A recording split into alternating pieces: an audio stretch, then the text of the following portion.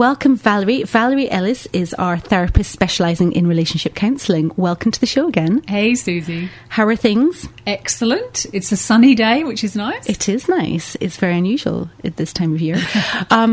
We were talking last week after our show and our conversation about, different things. And it led on to me discussing with Valerie, a lot of my friends sit and we chat about the kids and what have you. And we're kind of sitting here saying, I'm finding that the children are wanting to play with me a lot. They're demanding a lot of my attention. And, that's great. But we're kind of time poor a lot of the time. And, you want to play with them. But during the week, you've got so much going on. So we kind of discussed, what your child needs when they have everything they need. And we're saying, my children have a lot. They maybe have everything they could want compared to a lot of other kids in the world. Toys, siblings, great education, attention, but it's still not enough.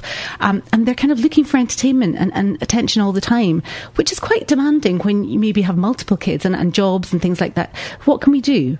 And is that a kind of a current day phenomena that we're dealing with? I think most people's children in the West have everything they really need.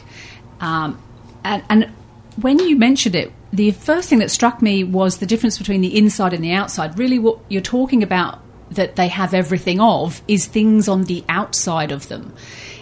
If they're still seeking stimulation, if they're still seeking attention, it's the inside that isn't satisfied, is it? The outside is perfectly well satisfied. It's the inside that's left unsatisfied. But so when they come and say, play with me with this, and play, sometimes, you can do it. Sometimes you just think, well, can you not entertain yourself? And you kind of mentioned an example of... Exactly. It's this need for autonomy, the need to entertain yourself. And when you talked about this, the first thing I thought of intuitively was an experience I had a couple of decades ago. I was watching a documentary. A man was travelling around Japan and visiting various sort of natural environments, and he visited a rice farmer. So the documentary captured his day with the rice farmer. The rice farmer invited him to stay for dinner with his wife and son.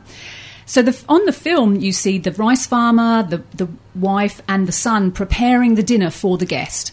And the son was standing, and he was 6 or 7, standing next to a massive wooden chopping block with a cleaver, cutting up the vegetables for dinner. And I remember sitting back and immediately thinking, wow, that child will have self-respect. It was just so apparent to me that what he was doing was building self-respect in that moment. Because he was doing something for the family? Exactly. Right. This is, most people in the West wouldn't let their kid anywhere near a cleaver, and I can kind of see, but it's not, the cleaver isn't the point. The cleaver, the point is that the child was making a contribution, not just making his own meal, which some children can't even do. He was actually contributing to his family's meal. Imagine each night sitting down knowing that you'd made that contribution. That's where self-respect comes from. So it's kind of like, okay, maybe the kids have too much time on their hands to be kind of watching TV or doing things like, get them involved in your everyday tasks. Too much time to be unsatisfied. Okay. So it's more than just... It's how they're occupied. It's not that they're occupied.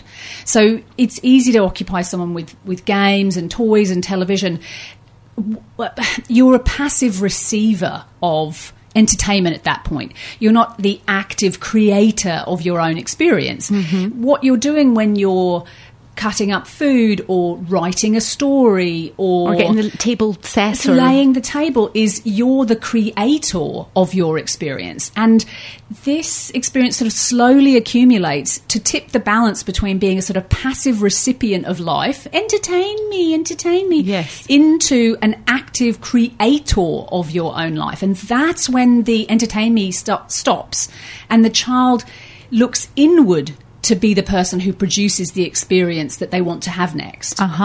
So how do we kind of get the balance right then? It's quite difficult, isn't it? Because you were mentioning last week about, you want them, you have high expectations of children over here now because you do give them so much and you provide so much for them. But you also have that mix of trying to be kind and also be comforting and being that parental guide. The research is very, very clear. The best parenting style, so ears up, the best parenting style is a blend of compassion and high expectations. It's not one or the other. So, 200 years ago, we sent children up chimneys. Our expectations were too high. We lacked compassion. The pendulum swung the other way. We were extremely compassionate and sensitive to the point where we don't have high expectations anymore. And so you get these passive children. So I'm not a big fan of the word spoiled. I think the word passive is much a better explanation for what's really going on. They're passive recipients of life, not active creators. And so the best parenting is a combination of compassion and high expectations. So being kind and being loving and what have you without kind of the mollycoddling, but also expecting, well, you have this, you have the love, you have this, but we are expecting the best of you and the best of your ability. You, absolutely. And let me be, I wouldn't really want to underline, this is not a in return for. So mum and dad, I'm sure there's listeners who've had this. Well, we clothe and feed you, we want something in return, like it's a transaction. No, that's not what I'm talking about. We have high expectations of you because you're capable of more. Mm-hmm. We don't need you to do anything in return for us. We're paying the mortgage, the electricity bill's covered. Don't worry about that. I don't want something back from you as a child. I want to see you be the best version of yourself. Funnily enough, whenever I do ask the kids to do a chore, they might moan and groan, but once they've done it and they've done it well, and you give them, that, oh, well done, that's great. You can see they puff up, don't they? Their chest is, they do feel good about themselves. That's exactly right. And the trick is to actually do it simultaneously. So people would tend to sort of seesaw between the two, that it's either high expectations, you haven't done this, blah, blah, blah, blah, or compassion, oh, you poor thing, sit there and I'll feed you. What you're trying to do is actually have high expectations while simultaneously being compassionate. And I just want to make clear what that looks like. Mm-hmm. What that looks like is it matters that you try, but it doesn't matter if you fail.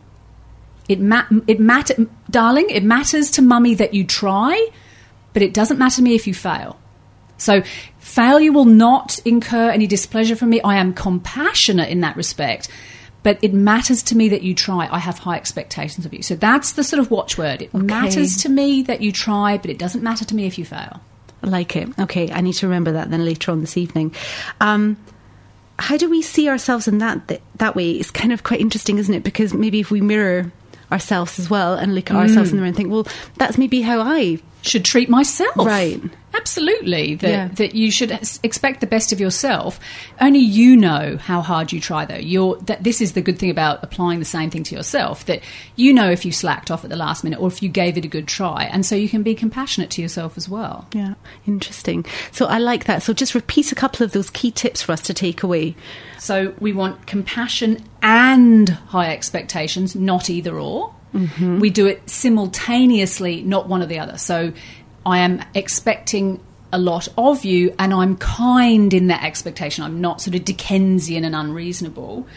And the other thing I think is important to remember is make it age appropriate. So, don't nobody ring in and complain to me that their child chopped their own head off because they gave them a cleaver because Valerie said to. Okay, so I'm not advising giving children cleavers, but give them something gardening or whatever. Setting the table. I loved setting the table as a child because I was creative. So I would fold the napkin a certain way and lay the cutlery beautifully, and I felt a lot of pride in doing that. It was enjoyable and a contribution. So table laying, vacuuming, dusting, all those kind of things, non-cleaver related things. And that will also keep them busy so they won't be looking to you to entertain them. Absolutely. Which is great.